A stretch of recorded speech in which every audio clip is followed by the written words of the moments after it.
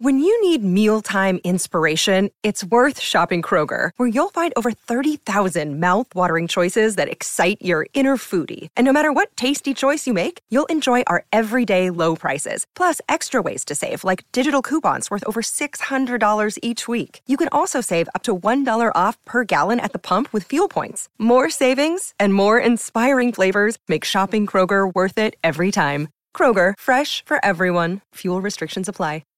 1, 2, 3, 4. Thanks for listening to this podcast produced by Diddy TV.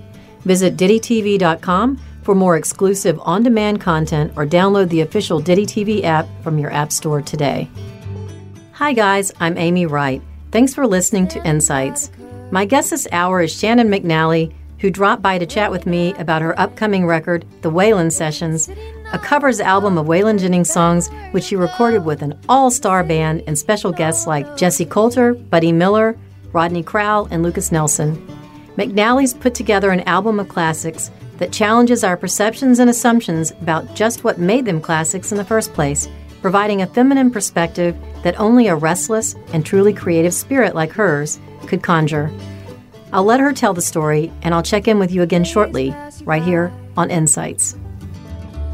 Yeah, Diddy TV, we're excited to have you on today to talk about a tribute to Waylon Jennings. Very exciting. But before we do that, I just wanted to kind of go back a little ways and talk to you a little bit about Long Island and what it was like growing up there and how you got into music. And it's always pretty interesting, I find, to see how people got to their career path and ended up in music. But what was it like growing up in Long Island?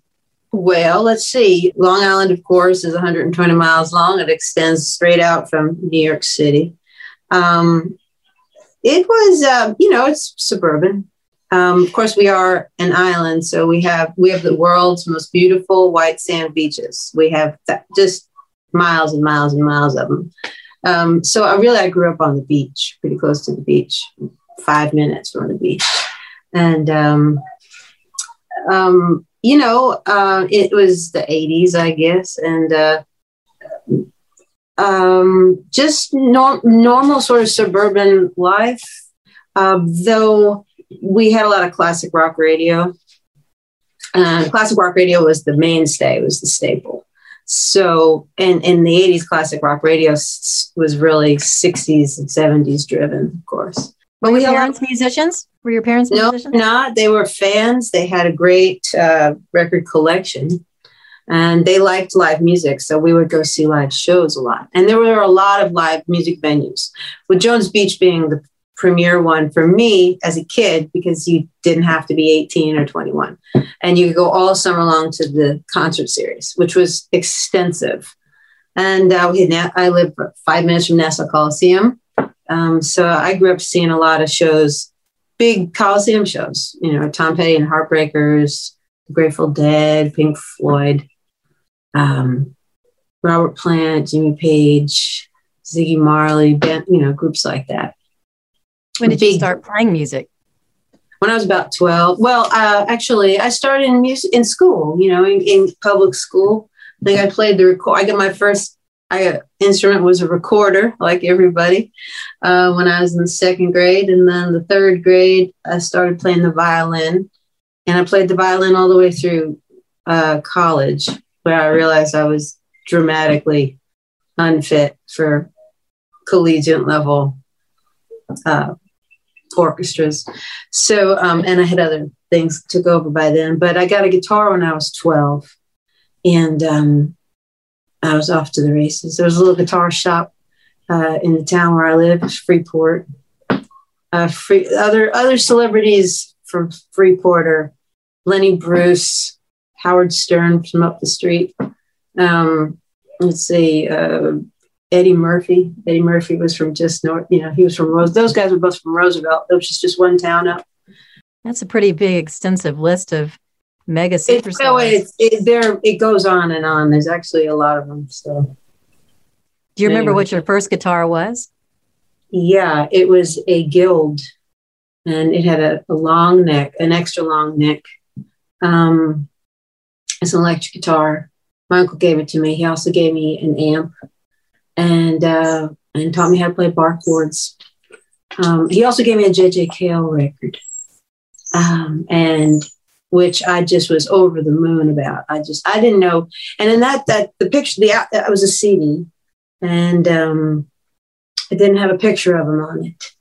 And I'd never heard of him before, and nobody I knew had ever heard of him before.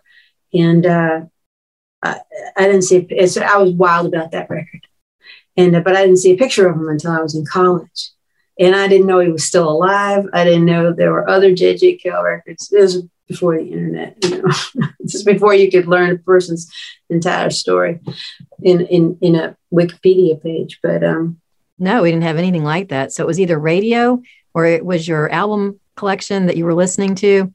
Record stores. Record stores. Yes. Record stores is where you found it's where you would go, and you would hunt out good record stores.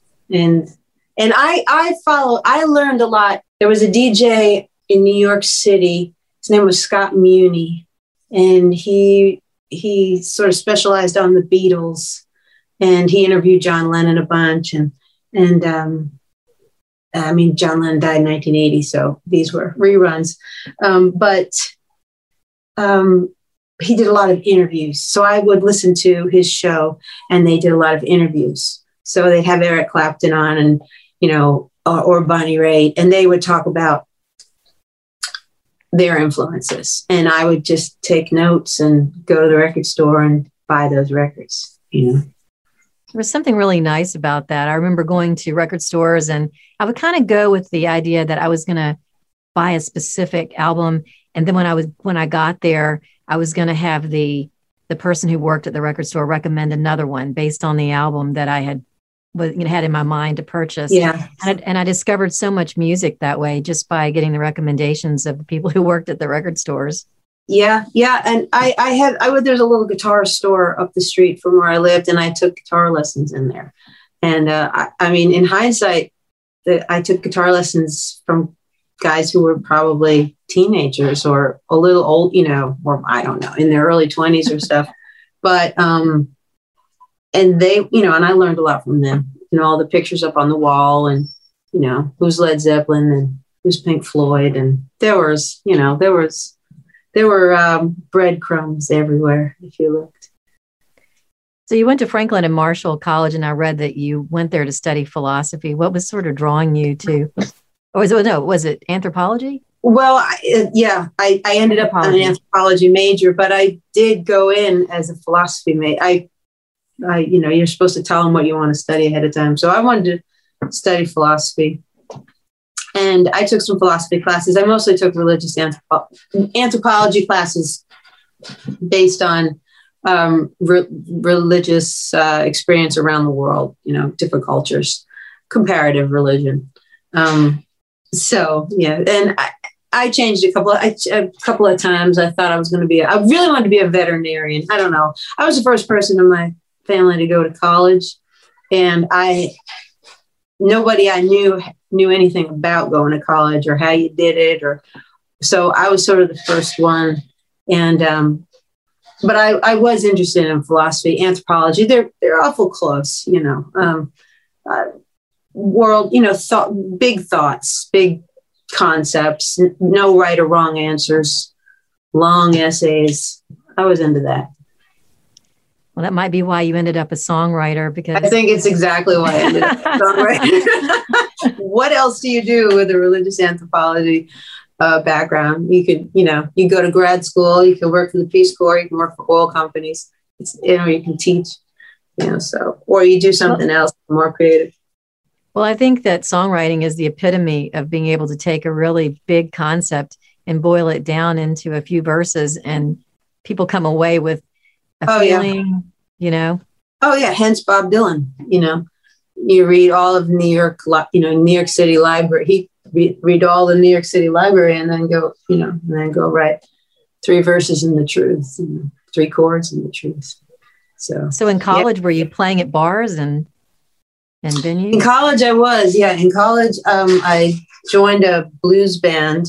Actually, I went down. They had a local watering hole and they were doing an open mic thing. So I went down. I was a freshman. I probably wasn't old enough to be in the bar, but I went down and I sang some Bonnie Raitt songs, and the band that, you know, the guys that were in the local blues band, they were like, "Oh, you got to join the band. This would be great."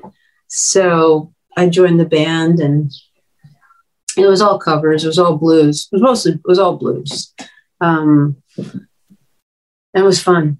It's called Ruby and the Halogens. But yeah, and I played around town, and then until I graduated, I was busy, you know, in college. I played soccer for the school. And anyway, yeah, I didn't, but I sort of made time for all of it. Are you still a soccer fan, or do your kids play soccer? My daughter, I have a daughter, and she is a ballerina. I don't play a lot of soccer, although I miss it. I miss it a lot. I've always been an athlete of one sort or another. I've sort of replaced it with yoga, and, you know, I do weights just to kind of stay feeling strong, but I miss soccer, and I'm always a soccer fan. And I'm so proud of our American women's team, you know, because it's just, I mean, that's why I stopped playing, I think, my junior year in college, because I realized, like, these girls are just, I'm going to get hurt. You know, these girls are really, like, they're serious. I'm afraid. So maybe that was the fork in the road. So were you writing music in college as well? Or when did you start writing music yourself? I started writing. Yeah, I did start writing in college, just because, I started writing in college. I guess the more I played with the band, the more I sort of thought, I want to say other things. You know, that band I wasn't going to stay in that band very long, obviously, but the writing sort of took over. And that's really when I got into Bob Dylan, and to this day, if I'm listening to Bob Dylan, I pick up a pencil or a pen immediately, because everything starts firing in there. I listen to him when I'm writing other songs. So he's a muse of sorts. Of course, we all are, you know, in awe of Bob Dylan and his writing. Yeah, he's like a hot spot for your phone, you know. He's like the hot spot. And so yes, he's in, you know, obviously I'm a deep fan of his. I've been going to see him. I've seen him multiple times a year for the last 20 years. I'm real good friends with the band now too, but he's not wired like other people. He's an antenna all in and of himself, you know, and it's endless. It's endless. I mean, he made the Western civilization pivot, essentially. You can never underestimate his contribution to, you know, whether he wanted it or not, you know. And he's a complicated person, and but just pure genius. I think a lot of true artists are complicated. That's what gives them the ability to produce that kind of art and to be honest in their art, because most of us have inhibitions that keep us from being honest in our storytelling or whatever the art is. But you look at various centuries and you go back and you had, you know, a Michelangelo or Leonardo, or you fast forward and you have all sorts of folks that in various centuries, but they were all pretty complicated people. Yeah. And Dylan is one of those people who just changed everything. Yeah, well, the world revolves around, you know, like yes, absolutely. And all great artists are that way. Bob Marley, they transcend their circumstance. And it's like, but they can take it all in. They can still participate in their culture and their society, and, you know, maybe, you know, to a degree. But it's all, I think being an artist is kind of like having Asperger's, really. It's like there's this big part, there's a lot of energy that goes to this one part of you. And so these other parts seem to get, they're just not as important. You get where it's just a heightened kind of sensitivity and a redirection of energy. And a lot of people, and a lot of people, and if you don't have that sort of burning gift or curse, then on some levels, I think it's just easier to kind of, I presume it's a little bit easier to kind of go do stuff. But when you have this other thing that's ever present, kind of like it's a curse and a gift, because it makes you kind of crazy, and it makes it hard for other people sometimes to be around you, and you to be around them, and so it takes a long time to kind of, and all the things that you don't care about that gets on people's nerves. Sometimes it's admitting that you have that kind of drive. I think, a lot of times no one wants to admit that they're that driven sometimes. But I think if you're an artist or in other professions too, whatever your profession, but there are people who are very, very driven to make that happen for themselves. And art is the same way. You have to be driven with it. To me, suppressing it is harder than just accepting it and saying, this is it. This is how my life's going to be. And, because everybody would tell you, oh, it's so hard being a musician, or you chose such a hard path, or, you could have done a lot of things, or why didn't you go to law school? Or, you're pretty, you're smart. You could go to law school and get married and buy a house. And all that shit all that stuff never occurred to me. I just was I met Los Lobos the year after college, and I lit up. When I light up, sort of on a chakra level, when all my chakras just go, I know that's what I'm supposed to do. I mean, as long as you're not hurting anybody, and as long as, if you're a parent, your child is safe and happy and secure, then the rest of it's, I don't know. I think of that as my job, to do that and to be that, because I was given permission to do it by people that I saw do it. And I think that by doing it, you give others permission to do it. I don't think the whole world can't do it. It's probably, or shouldn't do it, or won't do it, or it's not, it's okay.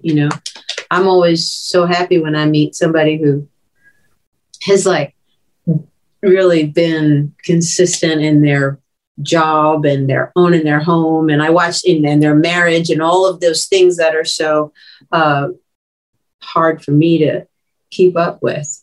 I'm always so impressed when I see that, so I admire it in others. And of course, they're in the reverse, admiring your career.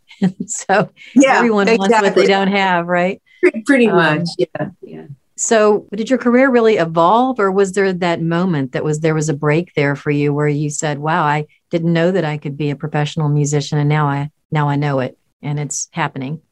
I think I've had a few of those. I think the first one, I had that first real aha moment when I was 15. I saw Tom Petty and the Heartbreakers at Nassau Coliseum. And we had great seats. We were right over the stage. And, that was 1988. And Tom Petty was on top of the world, So this was a full Coliseum show. And he did Don't Come Around Here No More, and they had this treasure chest on the stage, and they had a floodlight in the treasure chest. And when they opened the chest, the floodlight came out, and the floodlight hit me. I still get goosebumps when I think about it. And I just thought, that's what I'm going to do for the rest of my life. I'm going to be that guy right there. Not him, not him, not him, not him. I'm going to be that guy right there. And then it didn't fade, but I didn't know how to do that. I didn't know how to be that guy. So, I was finished high school, went to college. My first real aha moment was I met Los Lobos, and I'd made this little cassette tape. One recording, 5 songs. And in Pennsylvania, where I was going to school. And I managed to give it to Margot Timmons from the Cowboy Junkies. And she didn't have much use for it, but her manager picked it up.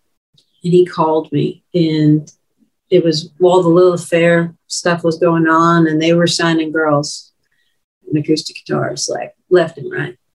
And he called me and said, I think you should move to LA. I'll get you a publishing deal, and then we'll try and get you signed. I had no idea how any of that worked. And I just knew that Los Lobos lived in LA. And I went, oh, all right, sure, I'll go to LA. So I went to LA and I got signed. And I had to learn how to do all of it, I managed myself essentially. But that was a pretty big aha moment. And then the next really big aha moment was finally started the first record. They said, well, the producer said, well, who do you want? Who do you want in the band? We got to put a session together. And so I opened up my records and I said, this guy, Jim Keltner, is he alive? I want him. And they said, oh yeah, he's alive, but he won't play with you. And I said, well, why not? And they said, well, because why not? Because he was at the concert for Bangladesh. He played Imagine. He played Dreamweaver. He played Knocking on Heaven's Door. He's a god. And I said, well, gods get paid and I've got a budget. So does he have a phone number? Let's call him. So we called him and put the session together. And it was at Daniel Lanois' studio in Oxnard, which is where Willie Nelson did Teatro. The place was called Teatro. And it was kind of a crazy, amazing place. And Jim walked in the door, and the rest of the band was amazing too. And we got into it, and there was a moment where we were recording in the round, no headphones, everything was live, so there was bleed all over everything. Daniel Lanois was sort of famous for that sound. He did Wrecking Ball with Emmylou Harris, of course, and I was really into that Wrecking Ball record that he'd done with Emmy. So anyway, we were doing this recording, and we were all in a circle. I was in the middle, and Jim was in front of me, and the band was around me.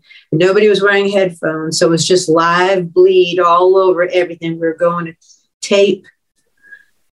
It wasn't digital at that point, and we were going to transfer it eventually, but that was still brand new, cutting edge recording stuff. So we were still going to tape, and it was the vibiest thing ever. And I remember there's one little breakdown where it was just vocals and drums, and I was trying so hard because I was so scared and so young and so inexperienced. And I just remember looking up at this breakdown where it's just the drums and just the vocal.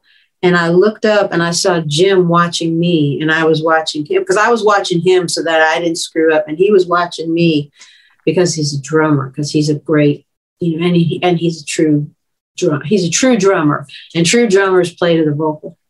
And it was another one of those aha moments. It was the biggest aha moment where I went, oh, this is how you do it. This is how you make records. And of course, there's lots of other things that go into making records, but that moment was profound to me.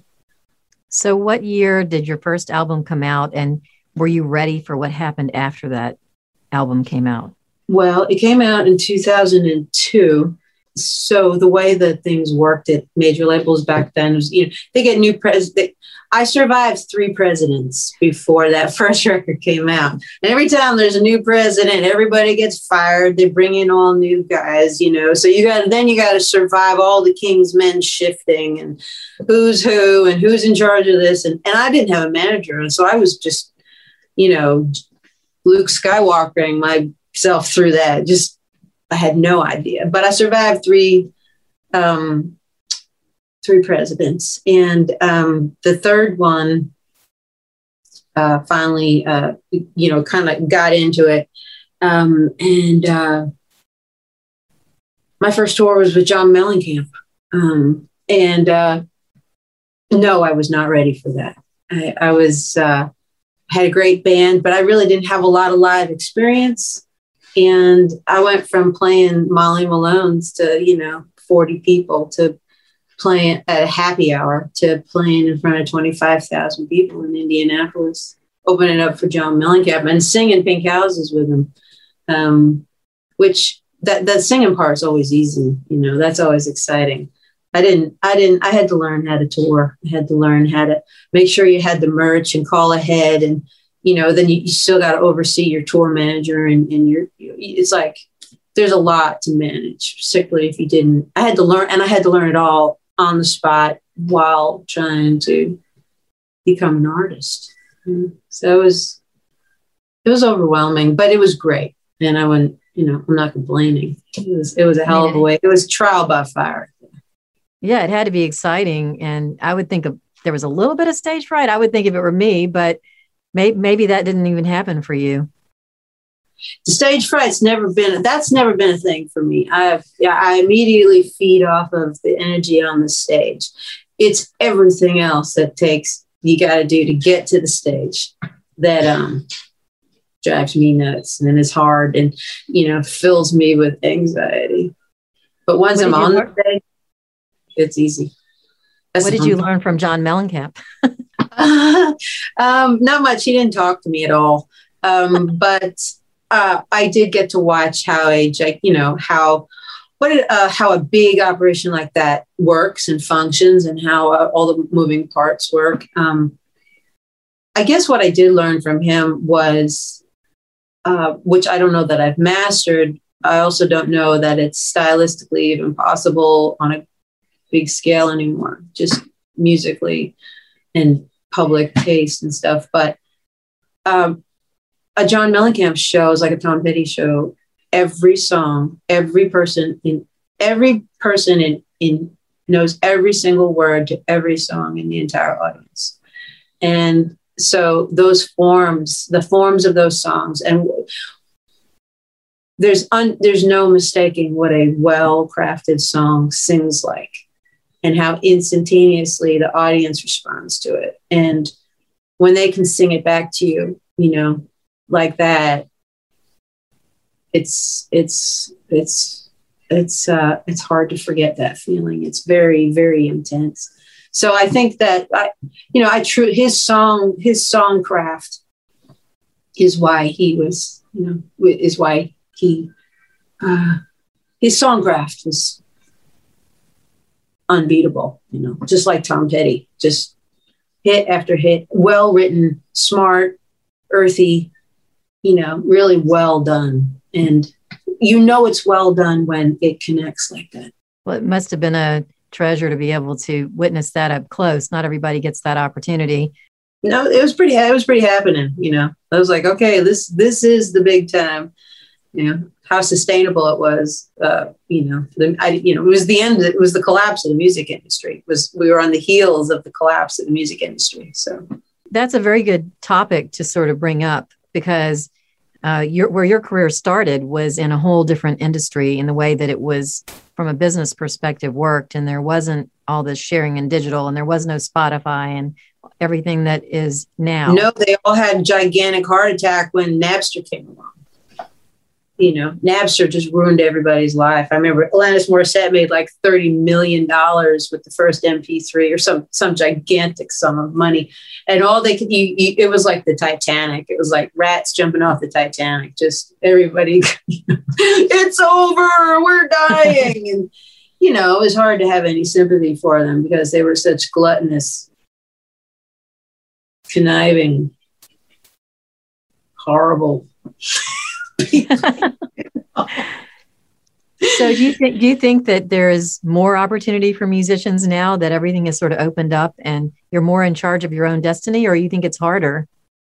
I think there was a give and a take, because what you gave up, what the industry has given up is the John Hammonds, the truly great A&R guys, A&R people, truly great A&R people. People with vision, people who can hear things, people who can spot something ahead of the curve, and people who can help develop it, with the right, I didn't have I had some development, but they didn't really know what to do with me, which, that happened to Aretha. It took them a while to figure out what to do with Aretha. It took them a long time to figure out what to do with a lot of people. But so there was a much longer term vision. I think back then when you had true talent, you had true A&R people. The craft has changed. I don't think the craft necessarily improved by the whole home studio obsession and wave. And now you have to know how to do everything. You have to be an engineer. You have to be an audio visual engineer as well. You have to be a multimedia artist. You can't just be an artist. And so anytime you have to spread yourself thin like that, I think it, something gets lost. And the idea now that you don't all have to be in the same room, you can record all over the place. I think I think that does take a lot of magic out of it. I think it takes a lot of that transference of energy and soul that happens in a room with live musicians bouncing off one another and being inspired and responding and listening to one another. Sessions like that are gone, in large part, for the most part. Mm-hmm. So yes, you have a lot more control. You also have a lot more work. It didn't make an artist's life easier. And there's still all these there's still gatekeepers. The gatekeepers are never really going to go away, and it's very disorienting. I find the social media numbers to be very disorienting. Just because something goes viral and it has 10 million hits one day, it is completely gone mere moments later. So those numbers never feel real to me. They're nothing sustainable, but that doesn't mean that, I do see, but so the industry in that way has changed. Obviously, there's always going to be some kind of gatekeeper that's going to be in charge, and you're not going to have any control over it. So whether it's Spotify or whoever, and then of course you have Spotify, you have this mega monster of I think in many ways artists jumped out of the frying pan and into the fire with things like Spotify.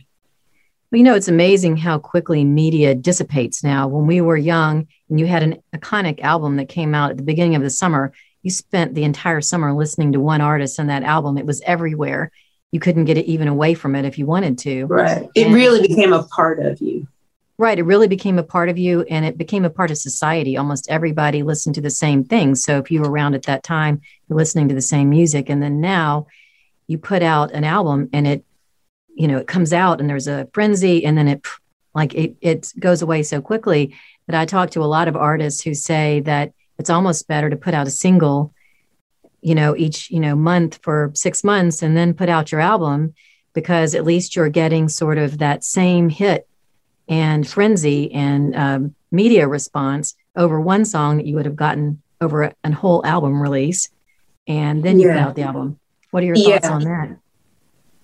Well, there's a lot of different strategies to do it, and, this idea that you have to feed the beast constantly. That's, it's good and bad, but it's unrealistic. It's unsustainable. Particularly if most of what you're doing, you're giving away, or there is no financial return on it. And it takes, no matter, good stuff takes time, and I think it'll settle out. I think people will get used to social media like everything else. The younger generations are going to, what we will find, it'll find its way. I think, we're all going to be telepathic eventually. I think we will be. And we're all going to be our own hotspots. We're going to be our own lithium batteries for everything. It's all going to, you can run anything off an orange, or a potato. We're the same way. So I do hope for, the various schemes for putting things out and being, quote unquote, successful. I feel successful. It's not that I haven't given up on the classic definition of success, but I find a lot of happiness in just getting away with making it in the first place, So, and it is an all day, everyday gig, So some people, and it just depends on the level of connection that you want with the music. And some people can churn out, whatever, and they're all right with that, but then, when you want to take your time and do something right, one, it costs a lot more, which everybody's always shocked, so it's the same arguments in many ways, the Capitol Records was run by accountants, and these guys would all have such gigantic expense accounts. And it was all getting billed back to me. And then they'd be telling me, well, I made an expensive record because I hired I worked, which was, so it has changed. I do think it will find its own level. And I still know a lot of people that you still got to put people in a room at some point and vibe. Otherwise, there's no fun. That's the fun of it. We're not all supposed to be in these little cubicles just by ourselves. That's not how inspiration works. Music has to run on inspiration. I agree. And speaking of good stuff, let's talk about the album. Very exciting. Mm-hmm. It's a tribute to Waylon Jennings. I wanted to know what your connection is with him and what gave you the idea to put out this album. Well, I've always loved Waylon. Always, as far as I'm concerned, Willie Nelson and Waylon Jennings, they transcend genres, but I've always loved Waylon since I was a little girl. He is the voice of the Dukes of Hazzard. You can't forget that. So that sort of very rational, mid, warm toned voice, just kind of is always going to be in my head. But when I came to I've lived all over the country. I've moved around a lot. And when I first moved to Nashville a few years ago, just taking it as the little anthropologist in me comes out, it's like I have my record collection and that, in Nashville is, I was new here. So, taking it all in, and there's a lot going on. Of course, this is the Mecca of country music. There's Texas country, and then there's all other country, which is Nashville. But and a guy named Jerry Pentecost, who's a great drummer here in Nashville, had invited me down to sing some songs for a benefit, and it was going to be all country. And I'd never really played with a straight country band. And he said, well, pick 2 songs. And so I picked Don't Wanna Make My Brown Eyes Blue, the Crystal Gale song, and Amarillo Highway by Terry Allen, who I work with. I worked with Terry Allen for the last few years, and he's, he and Guy Clark were best friends, and Terry is one of the greatest living American songwriter treasures. But he gets overlooked because he's also a visual artist, and he just doesn't, he never toured. But I've been working with him, and anyway, I did this event with Jerry Pentecost, and I sang my 2 songs, and I got up there and I realized the band was really young. They were really young steel player, really young guys. And they played those songs deeply and well. And, Don't Wanna Make My Brown Eyes Blue, as a singer, that was a very exciting song to sing. It's a true ballad. And so anytime a band can really get a ballad right, I get excited. And these guys just really played both those songs well. And the Terry Allen song it's great. And I walked off stage and I was so impressed with the band. I went, those guys I could have done anything. I'm glad I picked those songs. Man, I could have done anything with that band. And then I went, I could have done Waylon. I could have played some Waylon Jennings songs. And it kind of had never occurred to me to kind of it's a jump, it's a commitment. And I've never been in a straight country band. And to me, the way I hear country music is like Waylon Jennings or Merle Haggard and solid songs and without all the sort of the glitz and the glamour. But I walked off stage and went, I could just do Waylon. And that just hit me like a bolt of lightning. And I thought, I want to do a Waylon Jennings record. I can do it. I had that vision all of a sudden. In that moment, I went, oh, this is really possible. All right, so let's do it, And I had hooked up with a company called Blue Rose. And they were going to fund, some projects. So that was the first one I took to them. I said, all right, they said, well, what do you want to do? I said, I want to do this Waylon Jennings. And they went, Waylon Jennings? Why? And I said, because why not? He's the greatest thing ever.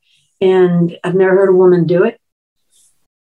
It's archetypal male, the machismo is just dripping off of it, Of course. And he's the archetypal he's Waylon. He's the archetypal outlaw. But as a singer, I didn't think it was. It's one of those things. It's like you go to I don't know. You just you can do it. It's just like, oh, I'd never really thought about it, but yeah, I could do that in my sleep. So I just got to get the band right. So that was the first thing I did was. When they said, yeah, okay, well, do you think you can do it affordably? I said, oh, yeah, absolutely. And so I called Kenny Vaughn as a guitar player because I knew the first thing I needed absolutely to get right were the guitars. The guitars had to be right. The instant a Waylon Jennings song comes on the radio that it's Waylon Jennings. It doesn't sound like anything else. It's incredibly creative music. And even though a lot of people claim him as an influence, very few people sound like it. I called Kenny and I asked him what he thought about it. And he told me a story about the first time he saw Waylon live. It was 1973 in a supper club in Arizona. And I said, yeah, what was it like?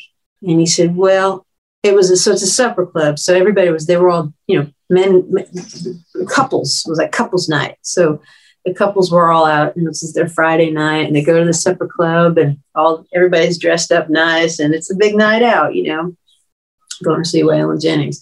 Well, when Waylon walked out on the stage, he was so handsome and so full of charisma and just so cool, like Elvis cool, so cool. And he said that the room split into two sides instantaneously. All the men kind of got their backs up because they realized all the women were no longer looking at them and they were all looking at the stage. And I went, that's exactly why I want to do this record. So, and if that's how you feel about him, then all right, we'll get I got that. I can get the rest of this right. So who collaborated with you then on the album? I know you had some other artists that kind of poked their head in and did a few things. Oh yeah. Once we got the basic tracks, I asked Jesse Coulter, the minute I finished recording the record, I was nervous. Once I got it done, I thought, that was, that was bold. And really, I just wanted to make sure it was all right with Jesse Coulter, who is his wife, his widow. And I also just wanted to make sure that I talked to a lot of women that he knew. I called them up and interviewed them, said, would you talk to me about him? I kind of just wanted to do my due diligence and make sure there wasn't something I was missing, because when you do a record about somebody, you're celebrating them and it's going to get combed through, and, people are going to say, oh, but that time in 1978, he said something stupid, or in this day and age, I kind of wanted to vet him a little bit more just to make sure I wasn't going to get into, that there wasn't going to be, skeletons that I didn't like. As far as Me Too is concerned, as far as Black Lives Matter concerned, I was pretty sure that I was in the clear. I really was. But I wanted to double check. So I called his wife and I asked her. And so I also asked her to sing on the record because she's a fantastic singer, of course. Next, I called Buddy Miller and asked Buddy Miller if he would sing. He sang on 2 songs. I asked Rodney Crowell because Rodney wrote Ain't Living Long Like This. And Rodney's one of my mentors and dearest friends. So I asked him to sing on it. Lastly, I asked Lucas Nelson, Willie Nelson's son. And one of my favorites, by the way. I love Lucas. Oh, he's great. He's great. Everybody who touched this record had a spiritual connection to it. Well, it's a great album, and I listened to it straight through, and of course I knew every song. And what you brought to it was so different and so creative with your vocals. I wasn't sure what that was going to sound like. Like you said, it's a woman singing Waylon Jennings, and you did it masterfully, I have to say. Thank you. And beautifully. And it's just a great album. It's super fun. And so everyone should run out and get a copy. Thank you. Or download it. Download it. Find it where you find it. Yeah, no. Find it where you find it. But we wish you the best with the album, Shannon. And thank you. So great to have you here at Diddy, and hope to see you down in Memphis at some point. Oh, me too. I love Memphis. I lived in North Mississippi for a long time. So Memphis is actually the capital of Mississippi. That's the way we don't have to tell Jackson. No, I know. Well, we can be biased over here. So. Yes, we can make better music too. Well, thanks so much for stopping by. We'll see you soon. Thank you very much for having me. We hope you enjoyed this conversation with Shannon McNally.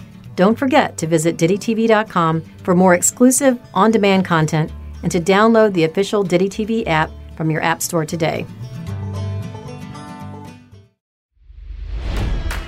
It's NFL draft season, and that means it's time to start thinking about fantasy football. FantasyPoints.com features industry-leading experts and prognosticators using proprietary hand-charted data to help you score more fantasy points. FantasyPoints.com is the place to go for whatever kind of fantasy football you play. Whether you play fantasy football, daily fantasy sports, or do a little bit of everything, Fantasy Points has the meticulously researched content to guide you to victory. And why wait for the fall? Fantasy Points also covers the new spring football league, the UFL. Join the guru, John Hansen, Scott Barrett, Joe Dolan, and other massive names in the fantasy football universe with an exclusive offer. Use code Pantheon for 15% off any Fantasy Points package, including the all-in package, with access to every article, tool, and data nugget that Fantasy Points has to offer.